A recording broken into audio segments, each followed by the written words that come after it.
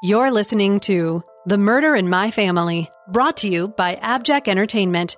Be sure to check out some of the other great true crime podcasts from this network, including Missing Persons, DNA ID, Beyond Bizarre True Crime, Zodiac Speaking, Scene of the Crime, 3 Men and a Mystery, and All Things Crime. All of these podcasts are available for you to binge on right now, wherever you listen to podcasts. Subscribe where you're listening to this podcast so you don't miss an episode. The views and opinions expressed by guests on this podcast do not necessarily represent those of the podcast, its host, or sponsors. If you would like to discuss the murder in your family on this podcast, please be sure to visit themurderinmyfamily.com for more information. You can support this podcast by visiting patreon.com/themurderinmyfamily. This episode may contain unsettling material or subject matter. Listener discretion is advised.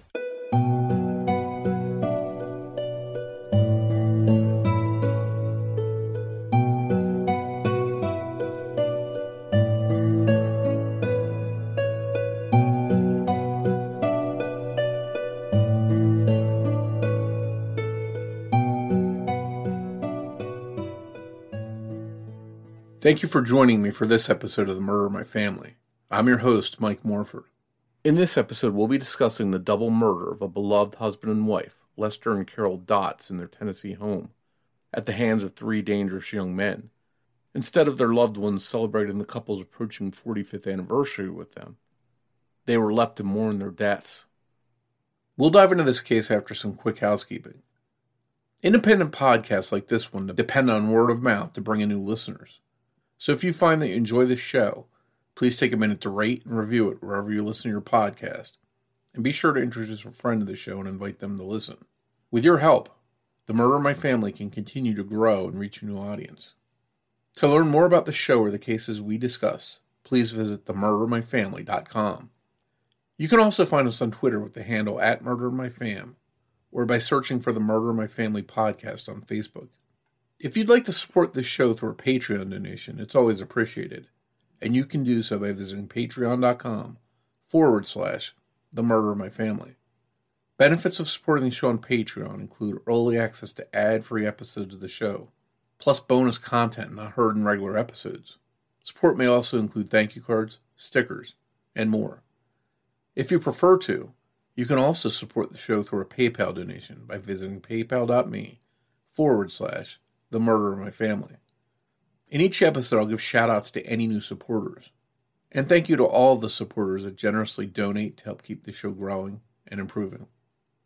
One last note. Please consider supporting any of the sponsors that you hear on The Murder in My Family, the way that those sponsors support the show. It's with our sponsor support that the show can go on and continue to provide a platform to share these stories with you in every episode. Thank you. And now on with the show. In 1995, 67-year-old Carol Dotz and her 69-year-old husband Lester Dotz, who went by Les, were enjoying a peaceful life together in the town of Farragut, Tennessee, located in Knox County. As their 45th wedding anniversary was approaching, they were looking forward to their golden years together. But sadly, 3 troubled young men with criminal backgrounds would prevent the Dotz from growing old together. All too often, we discuss someone searching for justice for their murdered family members. But sometimes, even when you get justice, you have to continue fighting to keep it, even over a quarter of a century after that justice was obtained. This is a story about fighting to hold on to justice. Carol Dotz was born as Carol Jean Baker on Christmas Eve in 1927. She was a loving soul who volunteered and helped rescue animals. She graduated from Wittenberg University, where she was Kappa Delta. Les was born on October 30th, 1925 in Philadelphia, Pennsylvania. He owned a business and served his country proudly in the Second World War. He was part of the Phi Gamma Delta fraternity in college. After meeting at Wittenberg University in Ohio, Les and Carol Dotz married on June 17, 1950, 1 year after their first date. The couple had one child, a daughter, Jeannie. In 1961, they moved to East Tennessee. The Dotz home provided a safe and loving environment for both people and pets. Growing up, Jeannie's friends would always flock to the home, often spending time with and hanging out with Les and Carol, sometimes asking them for honest advice, or just hanging out and watching TV. Les and Carol also provided a loving home to their pets, some of which were rescues. One of their most beloved pets was a collie named Honey Bear, who kept the Dotts busy and happy in their later years. On February 3rd, 1995, 3 young men, 13-year-old Harley Watts, 20-year-old Thomas Gagne Jr., and 18-year-old David Scarborough, took a drive through Farragut. Thomas, the oldest, was driving, and they decided to go to an upper-class neighborhood looking for a house that they could rob. They ended up at a dead-end street in the Village Green neighborhood where Carol and Les Dotts lived. Carol and Les had gone out to dinner that night, so their home was empty, and no one answered the door when the group rang the doorbell as a test to see if anyone was home. The house seemed like a great target as David and Thomas got out of the car, leaving Harley as their young lookout. About 30 minutes later, Thomas and David came running back to the car quickly. They jumped in and the trio sped away. David was holding a gun and he gave it to Thomas, who yelled out that he had just shot some people that had walked in on him during the robbery. As they drove off, Thomas threw something out the window, and they fled into the night. Sadly, the people he had shot were Carol and Les, who had returned home from dinner, and the young lookout had failed to notice and warn the others that were burglarizing their home. On what was supposed to be a quiet, uneventful night after a nice dinner together, before turning in for the night, Les Dotts had been shot 5 times, and Carol Dotts had been shot 7 times, both with a 9mm handgun. Les's wallet, which was in his pants pocket, was taken. Carol had been shot directly in the head, and news reports estimate that the gun was just 7 inches from her head at the time. Her purse was also taken. It was a brutal and cold-blooded attack on the beloved couple. Instead of celebrating their 45th anniversary together, Carol and Les died by each other's side, probably shocked and afraid at what was happening to them. The next morning, their son-in-law Robert, who worked with Les and Carol at their business, went to their home office only to find their blinds still closed. Robert thought that Les and Carol had just been out late the night before and were sleeping in, so he got what he needed from the office. Their dog, Honey Bear, came up to Robert and greeted him. Nothing seemed out of order, and Robert left. But later, he realized he needed something else from the office, so he went back to the Dotts' home. This time, he found their bodies and realized that their home had been broken into and ransacked. He called the police and then went home to break the devastating news to his wife, Jeannie, that her parents were dead. Police arrived and began to investigate. The missing wallet and purse were soon found dumped not far from the home. It wasn't long before police ended up speaking with Harley Watts, who was arrested for stealing a car. In a panic, he began spilling the beans about what he had done with his cohorts to Carol and Les, and he quickly pointed the finger in the murders at Thomas Gagne Jr. and David Scarborough. He admitted that the 3 of them had been looking for cars to break into that night, when Thomas decided to rob a home instead. David told the police that he waited behind the home as sort of a secondary lookout while Harley waited in the car, and that it was Thomas that broke into the house. Then the shooting started. The trio of young hoodlums was arrested for the murder of Lester and Carol Dotts, and the community was outraged at what these 3 young men had done.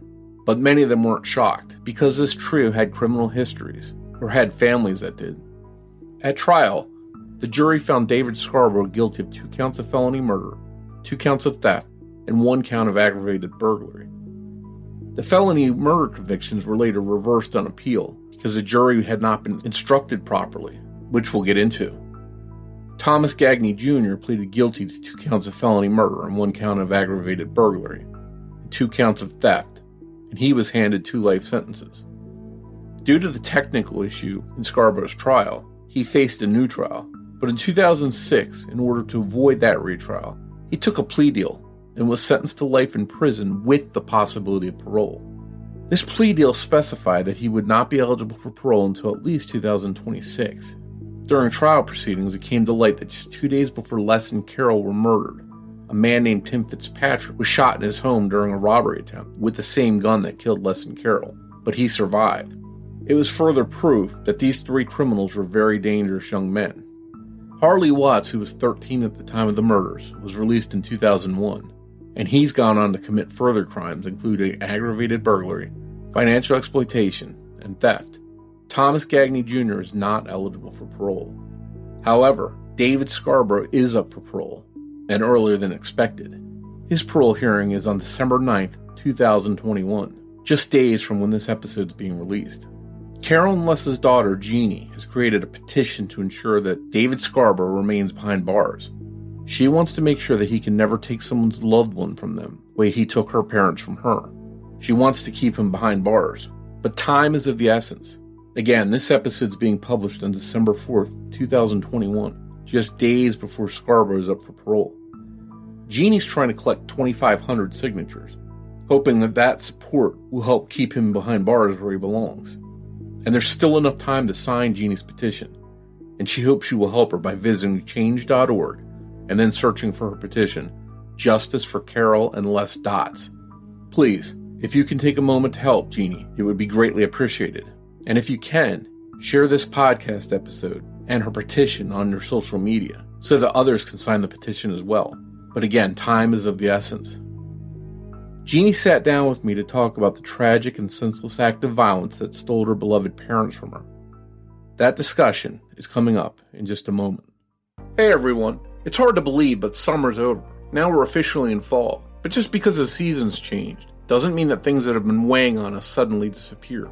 If there's something that's interfering with your happiness or preventing you from achieving your goals, I'm happy to tell you there's help. And that help is BetterHelp. BetterHelp Online Counseling just might be the right solution for you. BetterHelp will assess your needs and match you with your own licensed professional therapist. You can connect in a safe and private online environment. It's so convenient. And you can start communicating with a counselor in under 24 hours. This isn't self-help, it's professional counseling. Send a message to your counselor at any time. You'll get timely and thoughtful responses. Plus, you can schedule weekly video or phone sessions, all without having to sit in an uncomfortable waiting room. BetterHelp can assist you with so many things, from anxiety, depression, and grief, to sleep issues, LGBT matters, and family conflicts, and so much more. Anything you share is confidential, and while BetterHelp isn't a crisis line, it is convenient, professional, and affordable. In fact, so many people have been using BetterHelp that they're recruiting additional counselors in all 50 states. I want you to start living a healthier life today. As a listener of the Murder in My Family, you'll get 10% off your first month of BetterHelp by visiting BetterHelp.com/family. Join over 1 million people taking charge of their mental health. Once again, go to BetterHelp, that's HELP.com/family, and you'll save 10% on your first month of BetterHelp.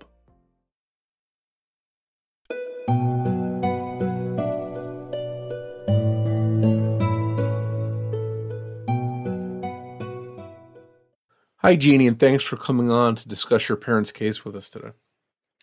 Well, thank you for inviting me. I appreciate the support and the help. Well, it's my pleasure.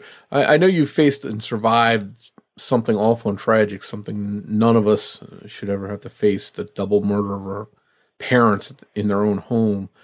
And I guess to start off, how old were you when this happened to your mom and dad, and how did you personally react to something that horrible and tragic when it first happened, and how did you overcome it? Well, I was an adult. I was 38. I was very, very close to my parents. My husband, my mom and dad had a small business together, and the four of us were very close. We were family and we were friends. So to have something like this happen out of the blue for no good reason just boggles the mind, is for lack of a better term. The day that my husband found their bodies, I was home working all day on the computer for stuff I needed to do for work. And when he got home, I could tell something was wrong because there was a sheriff's officer there and our next door neighbor was there. And Linda had this look on her face, and my first reaction was, oh my gosh, something's happened to Paul and the kids. And then I realized, wait a minute, she's looking at me like that. And my husband sat down on the edge of the couch and took my hands, and he said, you know, your mom and dad are dead. And I said, no. And he nodded. He said, yes, they are. And I'm, no. And I said, what happened? Was it an accident? Was it a drunk driver? And he was shaking. Tears were coming down his face. And he looked over at the sheriff's officer, kind of a silent plea for help.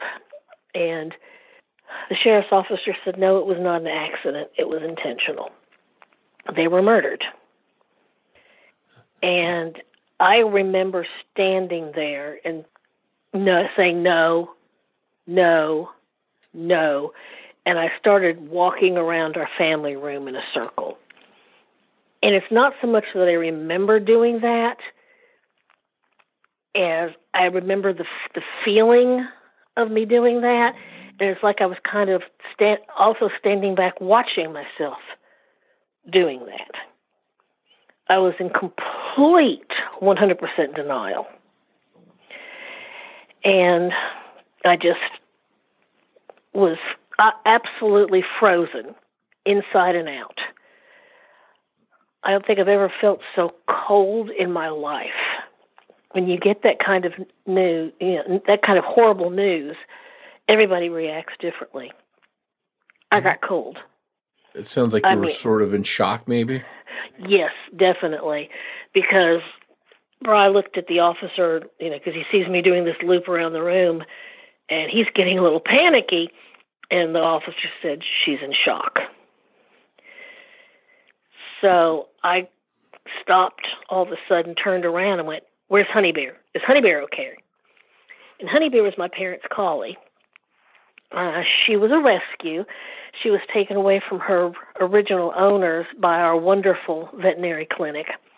And she was so sick and so neglected and so abused that even with the medical treatment the vet were treating her with, they weren't sure she was going to make it.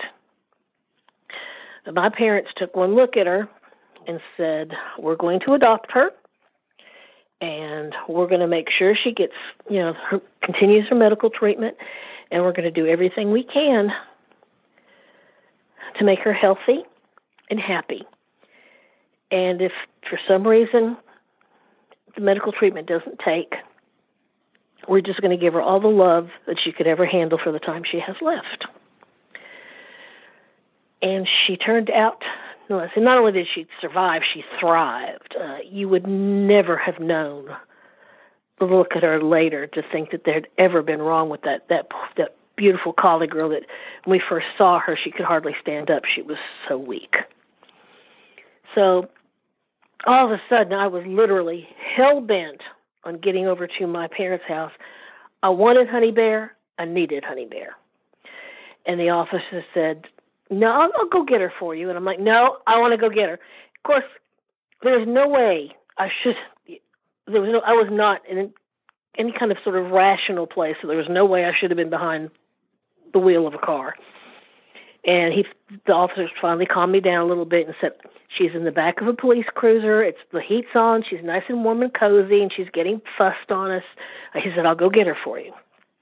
So I said, okay. And of course, later on, a little while later, he did bring her back.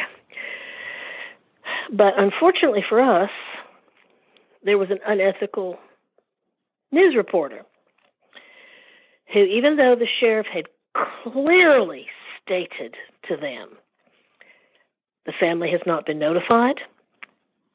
Of course, the only person that knew was my husband because he was the one that found them. And he said, do not mention their names and do not take shots of the house, but, just plain no. And this woman goes on live, because it's right after 6 o'clock, so this is 6 o'clock news time, going, well, can you at least confirm that Les and Carol Dotz were murdered in their Village Green home? That's terrible. So, just trying to get a news headline, it sounds like. Oh, yeah, just she wanted to scoop. And so all of Knox County, who was watching that particular station at 6, between 6 and 6:15 on Saturday, February the 4th, 1995, knew my parents had been murdered before I did. That's awful. So I guess it was about 20 after 6, 6:15, 20 after 6, when Bri got the sheriff's officer and brought him back from the house. And I hadn't had the TV on when I was working on the computer, which was kind of unusual because usually for some background noise, I would have it on. So because of that, he hadn't been home 10 minutes. I had absolutely no time to absorb this information. And the phone starts ringing, so Linda starts screening calls for us. People start knocking at the door. And these were friends and neighbors, and they were there because they cared. They had no clue that I had just literally found out. And at that point, they had no clue that Bri was the one that found them. So that entire evening, we've got people coming, and Bri and I kind of go into host and hostess mode, almost like little zombies, making sure people have something to eat, something to drink, and so on and so forth. And a little while later, the officer brought Honey Bear home. She and our collie, Mischief Marie, were the best of buds. And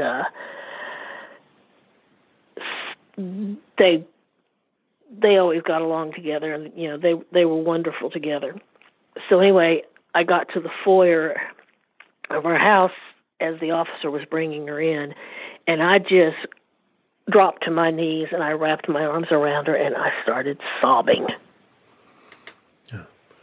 You knew how important she was to your parents, and you were just thankful that she was okay, it sounds like. Oh yeah, and I loved her dearly too. I mean, we all did. And I was so grateful she was alive. And so that was kind of the beginning of our journey into what I refer to as the criminal lack of justice system for victims of violent crime and their loved ones. That's a good way to put it. And before we get into the details of what exactly happened to your parents and who was responsible for their murders, can you tell us a little bit about your mom and dad and maybe share some of your memories of them with listeners? Sure. Well, one of my favorite memories of my father involves Honey Bear. Like I said, she was so malnourished, so weak, had been abused and neglected when they brought her home. And she'd been with them a few weeks, and she was already doing so much better. Well, I stopped by on the way home from work one day to pick up a book my mom had read she was going to lend to me. And we never went in each other's front doors. We had our garage door openers on the same signal, so we would just go in through the garage. So I went through the garage, through the laundry room, into the kitchen, and I could hear from the family room, I could hear my father going, grr, grr. I'm like, oh, what on earth is he doing now? And I go in there, and there is my dad on his hands and knees with the end of a rope toy in his mouth, putting the other end in Honey Bear's mouth, teaching her how to play. She didn't know how to play. So it sounds like he knew how to have fun and just relax and not be too uptight. Oh, yeah, there was definitely nothing uptight about my parents. But I say that will always be one of my favorite memories, is to see a grown man, it's just, I can't have that memory hit me with a humongous grin coming on my face, because I just stood there for a couple of minutes just watching. He had no clue I was there, which made it even better. Yeah. So, just such big hearts. They had such amazingly big hearts. And I grew up with collies in a sheltie. My parents loved animals. And my mom had a couple of collies when she was growing up. And in fact, their first collie, Duke, was a housewarming present from my Uncle Don, my mom's brother, and his wife when they bought their first house. And he was 3 years old when I was born, and immediately decided I was his. So I kind of inherited the love of animals, and especially towards collies and shelties. But See, my mom is one of those people. She could be very, very prim and proper on one hand, and the other hand could let her hair down at a heartbeat. She did not fluster easily. I mean, just did not. And we had this little itty-beeny, tiny cabin on Anglers Cove on Wattsboro Lake on the side of Round Mountain here in East Tennessee. And we had this little flat-bottom boat with a half horsepower trolling motor. And our Sheltie and our Collie used to like to ride around in that with us. So my dad and I were out tooling around and just, enjoying the day. My mom was up in front of the cabin in a little area in a lawn chair reading a book. Now, our property's next door neighbor, and by next door neighbor, like 2 acres away, because I think we had like 4 acres, ran a cattle farm, Black Angus. So my mom was sitting there reading, and she fell asleep. Well, we had headed back in, and we were in the process of tying, getting the boat up on the ground, and then there was like this little hill that my dad had built steps on. So we were getting ready to go up the hill, and all of a sudden we can hear my mom talking to somebody, and we're like, okay, the dogs are with us. She's not talking to them. And we come up, and she's sitting there. These little Black Angus calves apparently had gotten through the fence, had come over and nudged her on the shoulder while she was dozing. And instead of jumping up and screaming like a lot of people would, she goes, well, hello, how are you? Are you lost? And starts scratching its face, petting its nose. And I'm just like, my parents are nuts. So it just sounds like they're real big-time animal lovers then. Oh, yeah. And, they just couldn't found 2 people with more open hearts than them. When I was growing up, my friends always loved my parents. And the neighborhood I grew up in, there were kids. I think the smallest average family. I was an only child, but was like 4 to 6 kids. We had lots of families with 8 and 10 kids, a couple with 13, one with 15. So there was always kids and activities for the kids and people in the neighborhood and everything. We'd all get together. So I grew up literally in a community, in a very sharing community. When we moved from West Hills to Village Green, right before my junior year in high school, my parents already knew people who lived in the neighborhood. They had some friends. Our house became the place that my friends from high school hung out. And, their parents knew they were going to be safe there because it was the rule. My parents weren't home. Other than a couple of close girlfriends, nobody else was coming in. And it didn't take long that, all of a sudden I'd be looking around in the family room. We'd have music on. We might be watching TV. We might be playing bumper pool, card games, or working. And I know several people would be missing. Well, my mom and dad turned one of the extra bedrooms into like a little TV room. They'd be in there with them. Hanging out with your parents. Yeah. And, and even like sometimes somebody would stop by, and I actually had more guy friends than girlfriends when I was in high school. Somebody would show up at the door, and Mom would go, oh, Jeannie's not here, she's out. Oh, that's okay, we'll just hang with you. And Mom and Dad said, we would have really liked to have had a Friday or Saturday night to ourselves sometimes, but they weren't going to turn them away. Yeah, seems like they were really welcoming, friendly people. They were, and a lot of times my friends would tell my parents, especially my mom, things that they couldn't feel comfortable talking about to their parents, and they didn't even tell me. And my mom and dad were always completely honest with them. Whether, they're going to tell you, you asked me a question, I'm going to answer you honestly, and you might not like the answer. And I realized one day years ago that I'm the same way. Don't ask me a question if you don't want to hear how I really feel about it.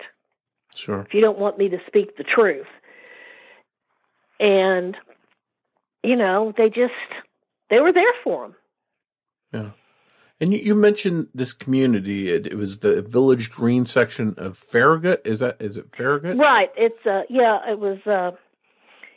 very large subdivision now. They were just beginning to build houses on the street behind my parents when they moved in. They were the third street in. Okay.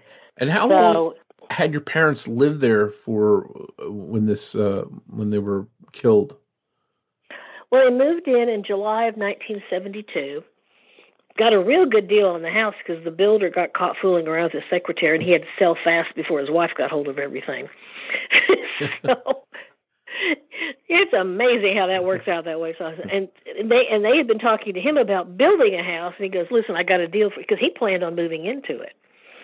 And so it was a custom build. It was built by somebody who was going to live there himself, so you knew it was done right. Yeah.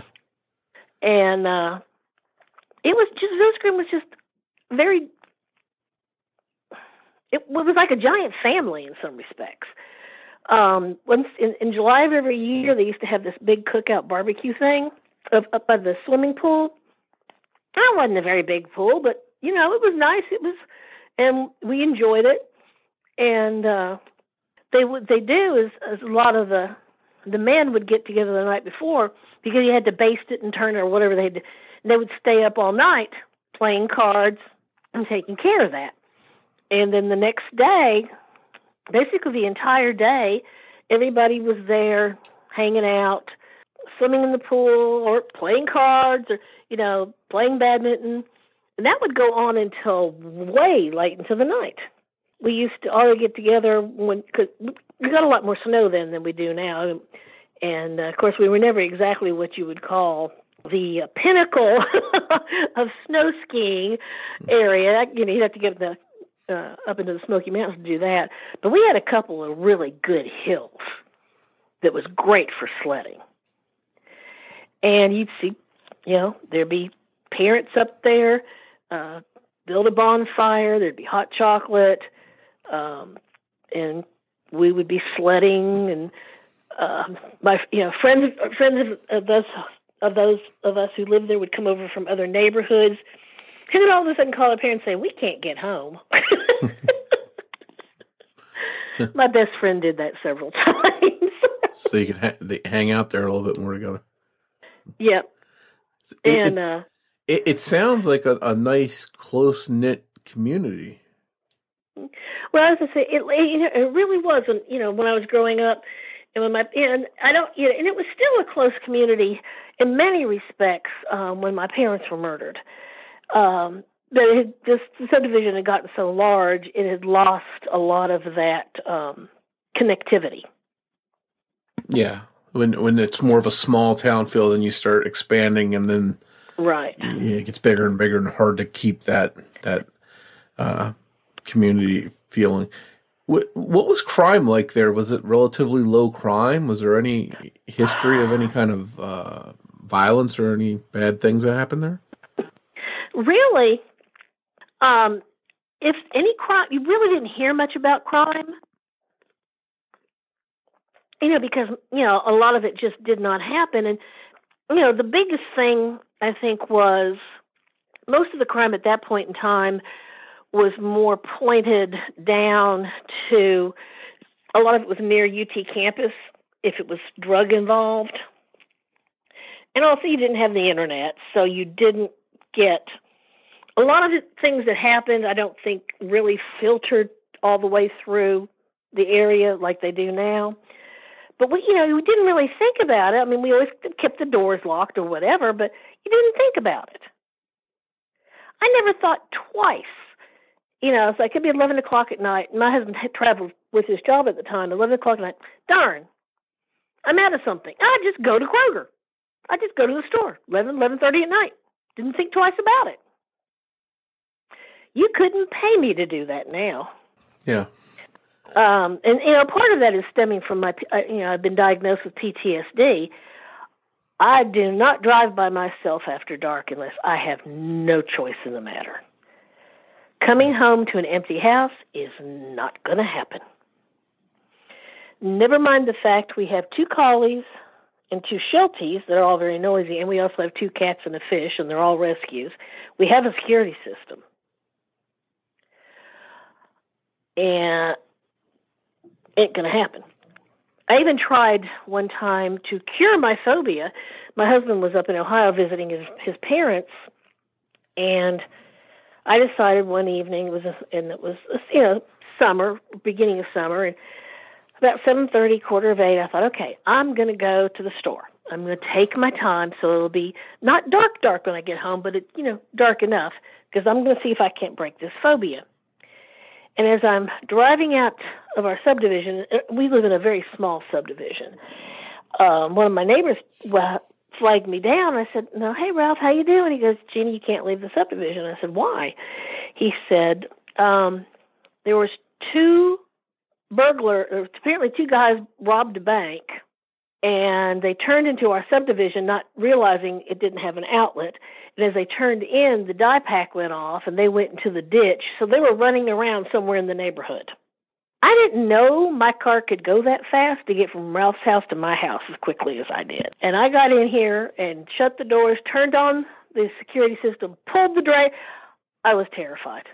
And on top of it, it turned out the car they were driving, they had stolen from a couple who lived in Village Green, that they beat up and tied up and left them in their house, and then stole their car after they had robbed the bank. So this is some scary stuff that's happening in an area that used to feel really comfortable in.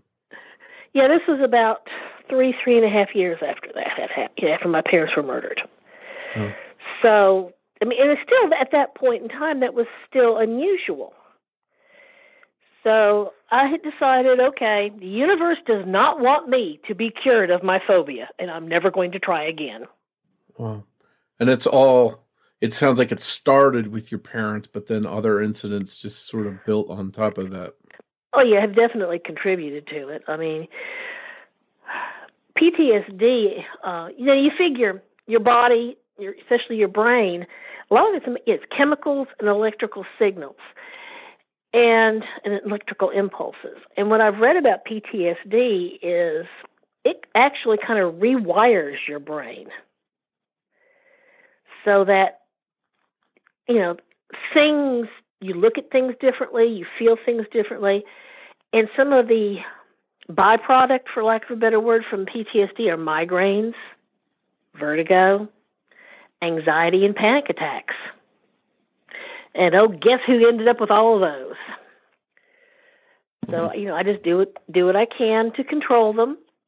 I don't think anyone can blame you for having, PTSD after something like this happening. It's, I talk to so many people that are affected, with these ripple effects, when someone's killed, in your case, 2 loved ones of yours were killed. There's a ripple effect. There's other things that happen as a result of that are life-changing for people. So I don't think anyone can, blame you or fault you for having this following something tragic like that. Oh, you would be surprised at the number of ignorant and insensitive people out there that have told me I need to move on, I need to get over it, and I need to quit being a professional victim. They consider one of David Leon Scarborough, the one who's coming up for parole from his part of murdering my parents, his one cousin refers to me as a professional victim because I am standing up for my parents and because I am protesting his cousin's parole.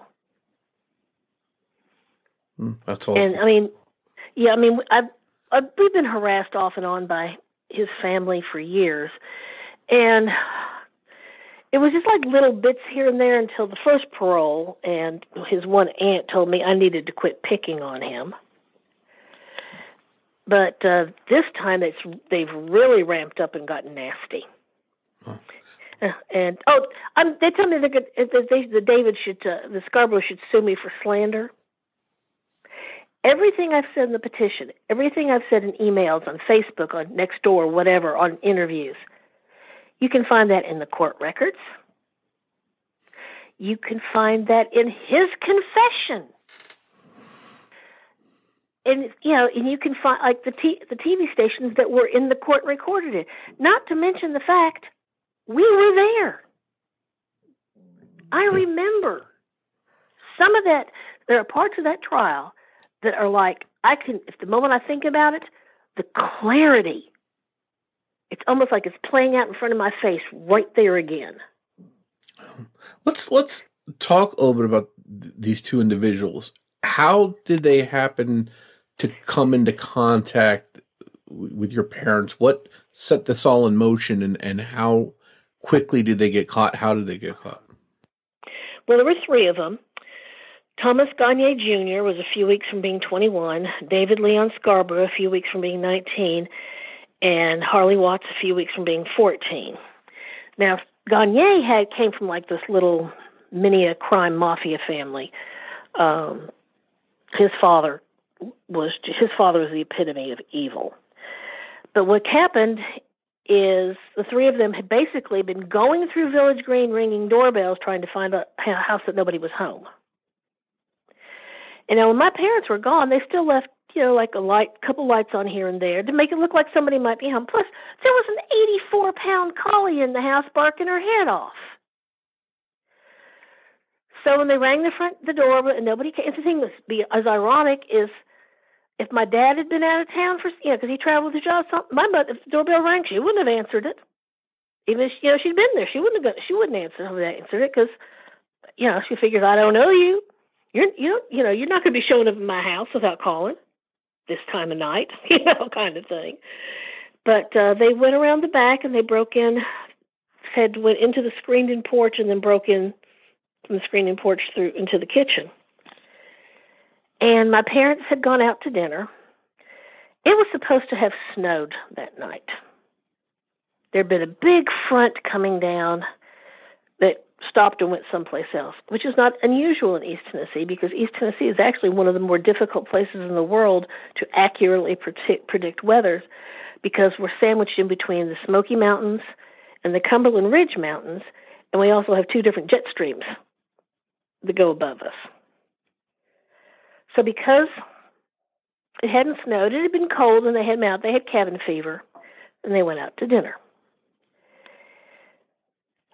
You don't know how badly I wish it had snowed that night. Because those three pieces of trash, Harley Watts was a lookout in the car, and Gagne and Scarborough broke into my parents' house. And my parents came home from going out to dinner. They shot my father 5 times, my mom 7. They took the wallet out of my dad's pants while he was laying there dying. Because unfortunately, their deaths were not instantaneous. There's no way an ambulance could have gotten there quick enough for what the medical examiner said. But the thing is, with my mom, they shot her 6 times from across the room. Then they walked up and put the gun less than 7 inches from her forehead and pulled the trigger. And where she was when they started shooting her, where she ended up slumped, for lack of a better word, was next to an end table that had a cordless phone on it. And the thing was, the way the couch was and the lamp and that cordless phone, if they hadn't walked up to my mom to shoot her in the forehead, which they would have had to, she would have already been on the floor at that point, they wouldn't have seen the phone, the cordless phone. So they stole the phone and the base. Never mind, they just shot someone from a set across the room, and they also shot her right in the forehead. They wanted to make sure she couldn't call out for help. Sounds like a very cold-blooded group of young men, for a better term. Oh, they are. Well, the Sunday before, a guy was home watching the Super Bowl, and I don't remember who was playing, but I can remember so many people talking about how they didn't even bother to finish watching it because it was such a bad game. And in this case, this guy was feeling kind of loud. He was coming down with a cold or something, and he said the game was so lousy, he decided to go up and go to bed. Well, he's woken up because he can hear something in the house, and he gets out of bed and he starts to walk towards his bedroom door, and he goes, "Who's there?" He got shot 3 times through the door. Thomas Gagne Jr., with the same gun he and Scarborough used to murder my parents that Friday night. Wow. And how close was this to your parents' house? Not very far. Not all that far. And to twist the knife even farther, my husband and this guy knew each other in college. They lived in the same dorm. He played football. My husband played basketball. I think he played football. Maybe it was baseball. But he and my husband knew each other. Wow. And Tim did somehow survive. The police told me that the doctor said if he had been in such good shape, he would have never made it because he had 3 massive heart attacks while he was in the hospital because of all the damage done to his body. I guess at that time he couldn't point out who this was that did this to him, or he would have maybe been off the street. No, because, the door was shut between them. And what's ironic is we decided to attend the trial of Gagne for this in July of 97 because we wanted to show support for the sheriff's office and support for the DA's office. And also we wanted Gagne to know, hey, we're here and we're watching you. And all of a sudden, this guy comes around the corner and goes, "Bry?" And he goes, "Tim?" And they both go, "What are you doing here?" And all of a sudden, Tim gets like a light bulb in his, because all of a sudden he realized, oh my gosh, it was Bry's in-laws that were murdered. And then he says, well, I have to testify today. And that's when and all of a sudden we realized, oh, God, we couldn't believe it. Here's somebody that he knew. My husband knew. Yeah. So this guy being involved in both cases just proves what a dangerous person he was. Oh, yeah. Well, he had 2 aggravated assaults as a juvenile. And when he got transferred to a halfway house within a couple of days, he walked off and nobody even bothered to look for him. That could have been a chance to stop him and maybe none of this would have happened. Oh, it gets better. In 1994, I can't remember exactly when, 1994, David Leon Scarborough got arrested while trying to steal a car. He had a gun, and he had illegal drugs on him. Well, his parents hired an attorney. He and his parents convinced his attorney that he's never done anything like this before. He'll never do anything like this again. So he took the case, and they go to the DA. And they spin the same story to the DA. DA dropped the charges. Wow. A few months later, guess who was in murdering my parents? And the thing that's ironic about it is Scarborough's parents have an expunged conviction for possession. And he and Gagne got into a shootout at one time over a girl. And Scarborough didn't tell his parents. Gagne went to his parents to apologize to them about it. That whatever story he spun. His parents forgave him and didn't call the police. Somebody was shooting at their son, and they allow him in and out of their house. After that, of course, I personally think that's where his father was getting his drugs from. So, that's just my opinion based on some things that a couple of his relatives who choose to remain anonymous because they're terrified of that family have told me. Huh. So it sounds like just a really bad crowd of people that are hanging around together. Oh, yeah, and see, on top of it, Scarborough and his family, they were in church constantly. His mother stood up in church and made the announcement that I knew her son was innocent. I just wanted someone to pay. One of the most asinine comments I could ever think of. And that I forced the sheriff to arrest him. I never heard of him the first time he got arrested. It's not like my parents were socially, financially, politically, religiously, whatever, well-connected, and God knows Brian and I aren't either. So how were we supposed to force the sheriff to do that? And then one time during one of the motion hearings, I was walking down coming back from the cafeteria or something, and David's now ex-wife, who, that's a story unto itself. That's another family that was torn apart by Scarborough.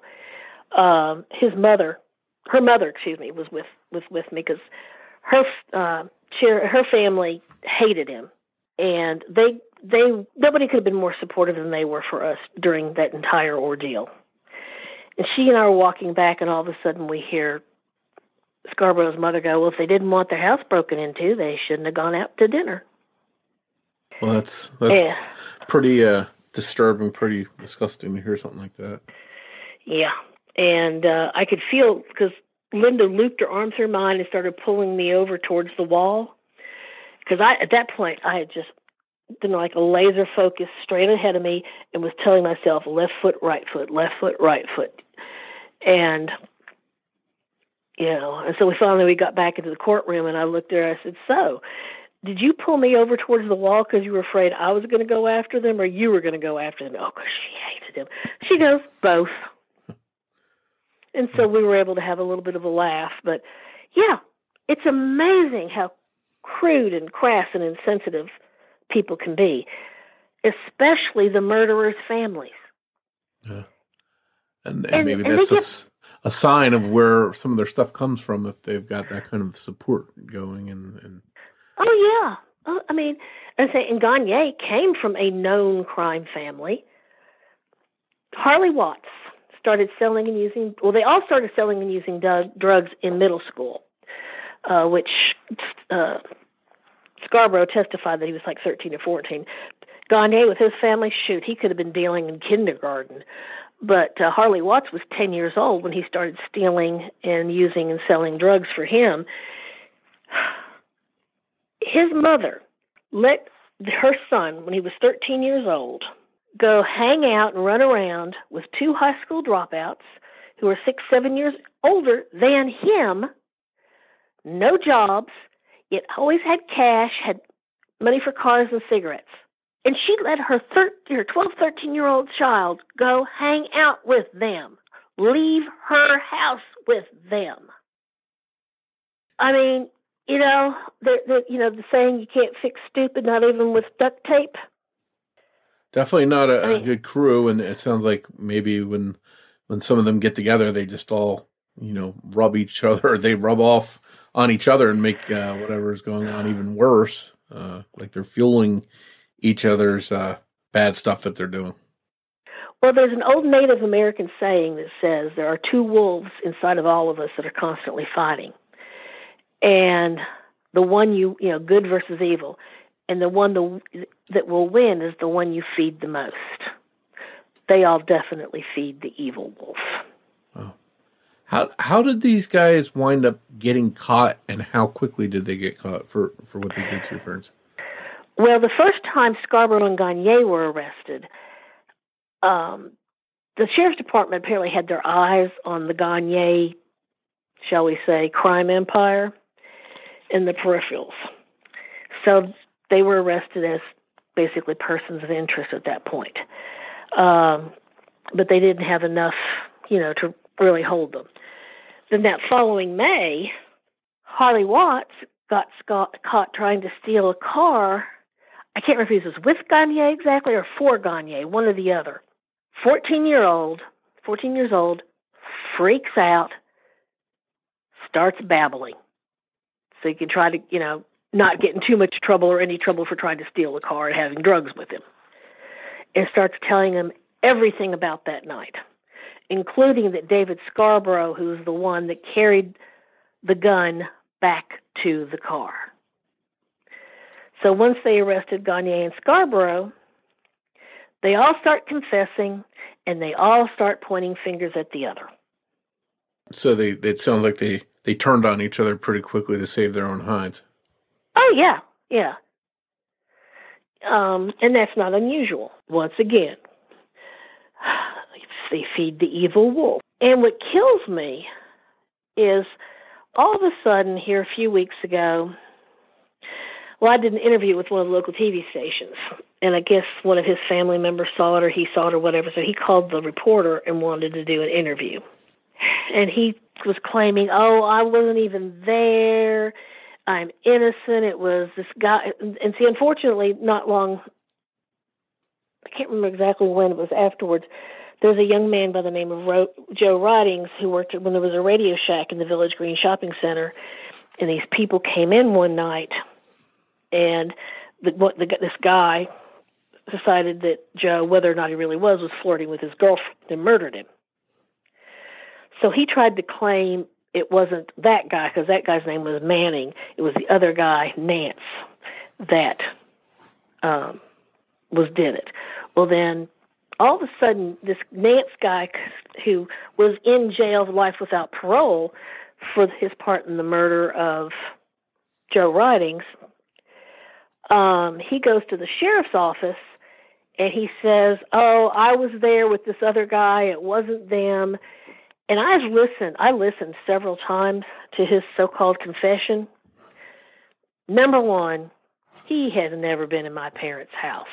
He had no clue of the layout or where anything.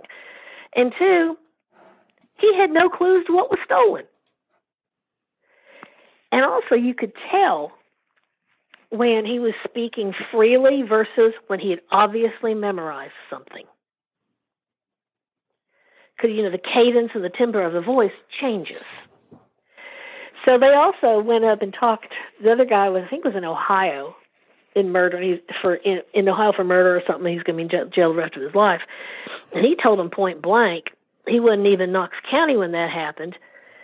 And that he had no reason to lie to him because it wouldn't do any good because he was never going anywhere. And what was really sad, though, he said he didn't mind prison. It was the nicest place he ever lived. That's trouble. So, yeah, that is sad right there.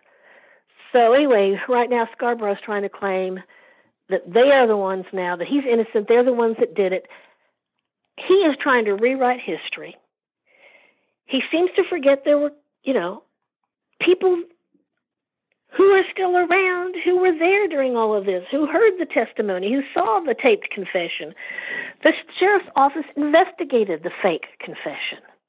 I testified at the post-conviction hearing about the fake confession. Scarborough's one attorney got really mad at me because he couldn't trip me up, because there was nothing to trip up. And I'm like, what kind of idiots do you think we are? Or do you think the parole board is? That we're just going to believe anything that comes out of your mouth when you already have a history as a liar? Yeah, because he had a deal he made with the sheriff's office that apparently a lesser charge or something. I never knew the details of that. But that as long as they told him the truth, and they found out he didn't. So when he was being questioned by the prosecutor asked him, something about lying to the police. And he said, I just wanted to help them. And the prosecutor stepped back and says, you lied to the police because you wanted to help them. And he nods his head and says, yes. He goes, well, why didn't you just go ahead and tell them that you were standing there and you watched Gagne shoot one of them and then go and shoot the other one. And his comment was, I didn't want to lie that much. Jeez. Well, and just to backtrack a little bit, all three of these guys go through the legal process. At the time, what did each one get? They were found guilty. What did they all get sentenced to? Well, the juvenile, because he agreed to testify against Scarborough and Gagne, they allowed him to be tried in the juvenile court, which I can understand because even at 14, 15 years old, he only looked like he was 10 years old. Anybody with a heart on a jury would have looked at his face and not been able to convict him. And he did testify against against Scarborough. When Scarborough was convicted and was going to get life, 2 counts of life with parole, plus the aggravated burglary and robbery and stuff, and everything was consecutive, Gagne panicked. He was afraid he was going to get the death penalty. So he reached out and asked for a plea bargain to get the same thing that Scarborough got, which that happened. Well, then several years later, we had a bunch of idiots on the Tennessee State Supreme Court who decided to rearrange and change case law and make it retroactive. And it overturned over 1,000 murder convictions in the state of Tennessee. And Scarborough's were one of them. So that conviction for the murders gets overturned, but fortunately not for the aggravated robberies and burglary. And just to clarify, what was it about the murders that got overturned? What was the piece that overturned it? What were they arguing? Affected it. The judge instructed the jury that they could charge him guilty of first-degree murder or second-degree murder. The Supreme Court decided that facilitation of murder should have been added in there also. So they created this new law that if you get charged with murder, even if it's first-degree murder, you have to give the jury instructions that they can choose first-degree murder, second-degree murder, or facilitation of murder. Now, the judge followed the law exactly as it was written at the time of the murders and the trial. But then the Supreme Court made it retroactive. As most things, when changes in the law occur in the criminal justice system, they always make it retroactive for the criminals, but they never make it retroactive for the victims. Sure. That's got to be frustrating for these guys to sort of go from being all in on convictions for the murders to now they're just basically in jail for the robbery part of it. Well, his sentence was about to run out because, see, in the state of Tennessee, for every day a felon serves for whatever crime they've committed, they get 2 days off. Oh, wow. Their sentence. Jeez. Yeah, it's stupid.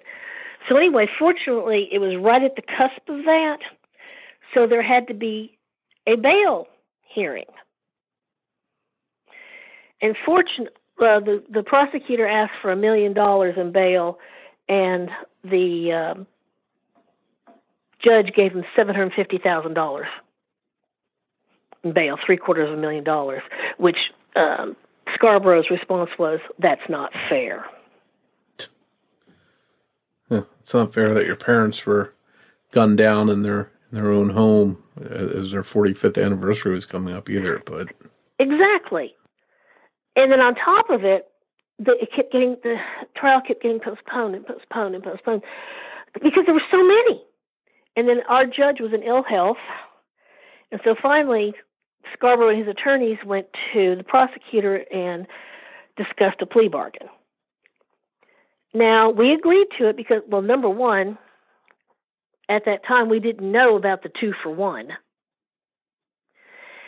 And which when they told me that he was on the cusp of being released anyway, I should have asked questions, but I was still about, well, wait a minute, he's still got X amount of years, but I was so overwhelmed by the fact the murder convictions had been overturned and that we'd have to go back to trial, that just kind of flew by. So we agreed to the plea bargain. And he was supposed to spend, 2 second-degree murder charges, 30 years each. Once again, we did not know at that point in time about the twofers. And so one of the reasons that we agreed to it was emotionally, the thought of having to go back through that again, having to be around him and his family again, just was nauseating.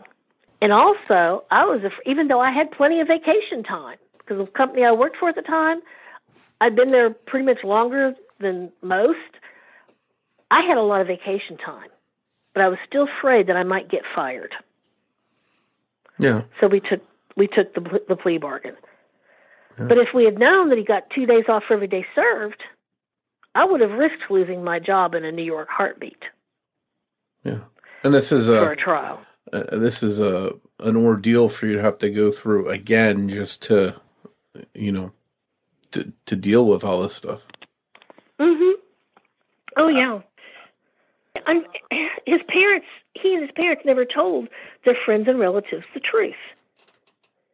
All his friends and relatives, their friends, and like members of their church, they think that he is wrongly convicted, wrongly accused, because none of them came to the motion hearings. None of them were at the trial.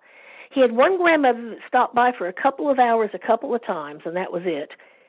And then the day he was convicted, after the jury had finished deliberating the conviction, they went back for the sentencing. At that point, his younger sister was there for the sentencing, and then she was there for the plea bargain. But she was not there for the rest of it, and I know there's no way they even told her the truth, because she's told me, I do not know the facts, and I must not have a heart, because I am fighting his parole. Yeah, such an ugly situation for it to be. Your parents die in their own home violently at the hands of these guys, and here you are less than, 25 years later or so, and it'll be 27 years in February. And that's in the petition they keep saying he's been in jail since he was 18 years old, or prison. That's not true.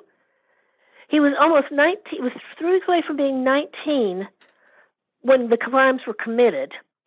That was 1995. We didn't get to trial till January of 1998.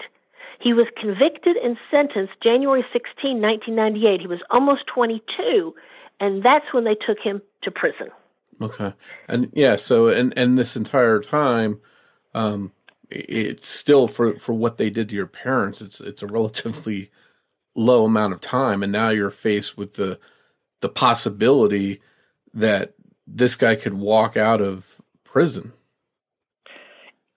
And I'm terrified that if he is paroled and if he is released, based on who he is, what his family is like, he's going to do this. He's going to rip another family apart like he did mine. The only thing, he has shown no remorse at the plea bargain. All he said was, I'm sorry for my part. I'm sorry for my involvement. At the last plea bargain, all he said was, I'm sorry for my involvement. No emotion. That's like, I'm sorry I stepped on your toe.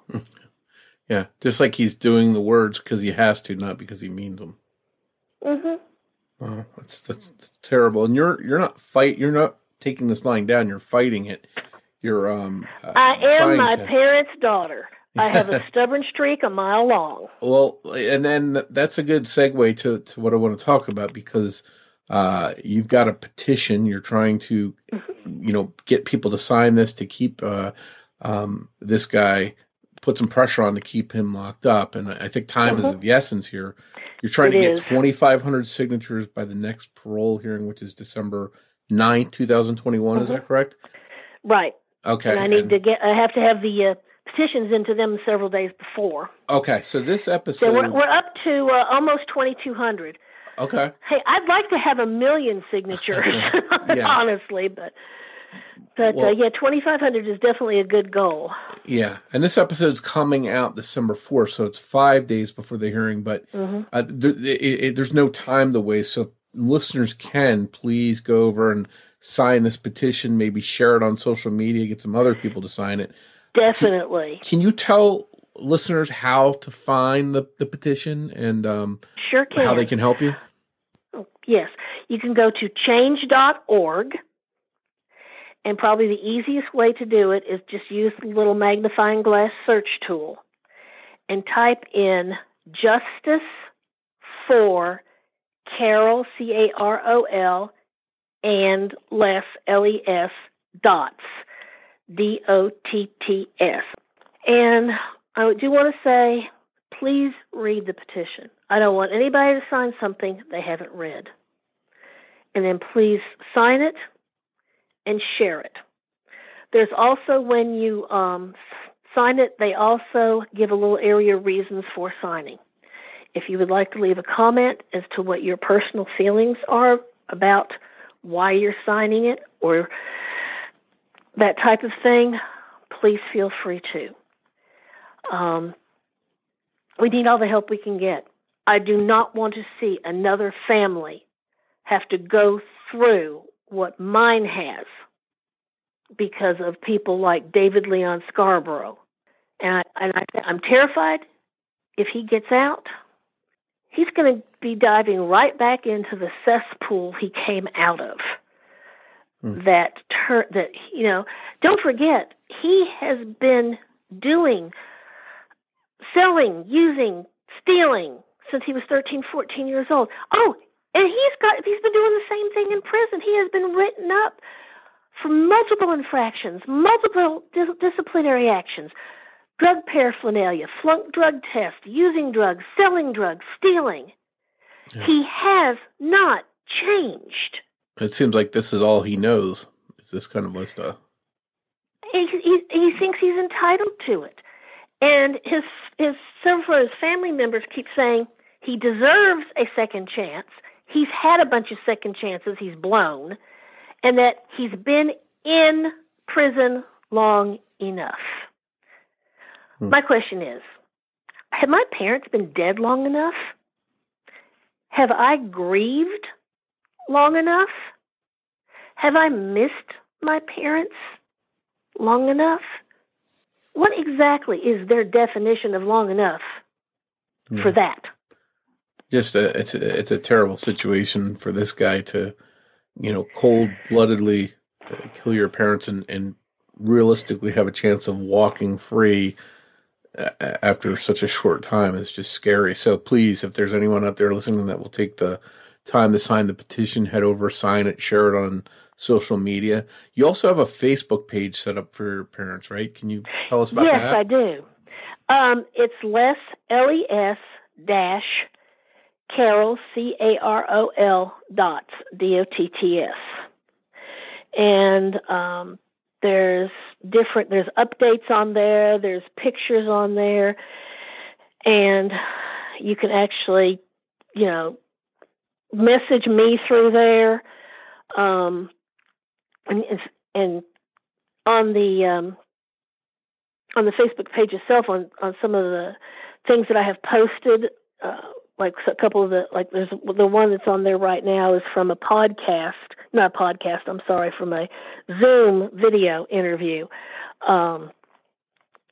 Please watch that, and you can make a comment, and then go to change.org and sign the petition. And please encourage others to do it. There's an old saying, there for the grace of God, go I. Yeah. And this just proves this can happen to anyone, anytime. Yeah, any one of us could find ourselves in your shoes somehow, and not want to see the person that took our loved one from us having a chance to walk out of prison prematurely. So hope everyone will do it. I'll put it in the show notes so people can find the petition as well easily and click right on it. And just one other thing I wanted to check too as we wrap up. What about the other two guys? What's their status as far as prison? Well, Harley Watts has been out free and clear since December 2001 because he was a juvenile. And guess what he's been doing? He's been getting arrested for aggravated felony and some other things, but he's not seen any real jail time. And, of course, Gagne, he's still in prison, and so far it doesn't look like he's coming up for parole anytime soon, but unfortunately he will. And then you'll have to go through the same thing again. Yep. Wow. Well, I can't thank you for coming on enough to share your parents' story with us and helping us to get to know them a little bit. And I hope somehow, some way that you are able to keep this guy in jail where he belongs and hopefully you get the outcome that I think is just that you deserve. Thank you. I appreciate you giving me the opportunity to reach out to people. And thank you so much. Thank you once again for joining me for this episode of The Murder of My Family. I'd like to thank Sonny Landon for writing and research assistance in this episode. As we wrap up, I'd like to play a preview for a true crime podcast. It's called Colts, Crime, and Cabernet. Be sure to give it a listen. We'll be back here soon with an all-new episode of The Murder of My Family, and I hope you'll join me for it. But before you go, remember that every murder victim means something to somebody. When we started Cults, Crimes, and Cabernet, it was just a conversation between two friends about true crime over a glass of wine. It quickly grew into a passion project, and Melissa and I transformed this hobby into a mission. Our mission is to be a trusted resource while empowering others to use their voice and create a positive change for victims nationwide. After a year of covering different genres of cases, Whitney and I chose to narrow our focus and take a journey covering cold and unsolved cases in Season 3. While our main focus will be unresolved cases, we will still be exploring the fascinating world of cults. So we invite you to pop a cork and grab a glass because we have work to do. Cults, Crimes, and Cabernet is streaming on all major podcast platforms.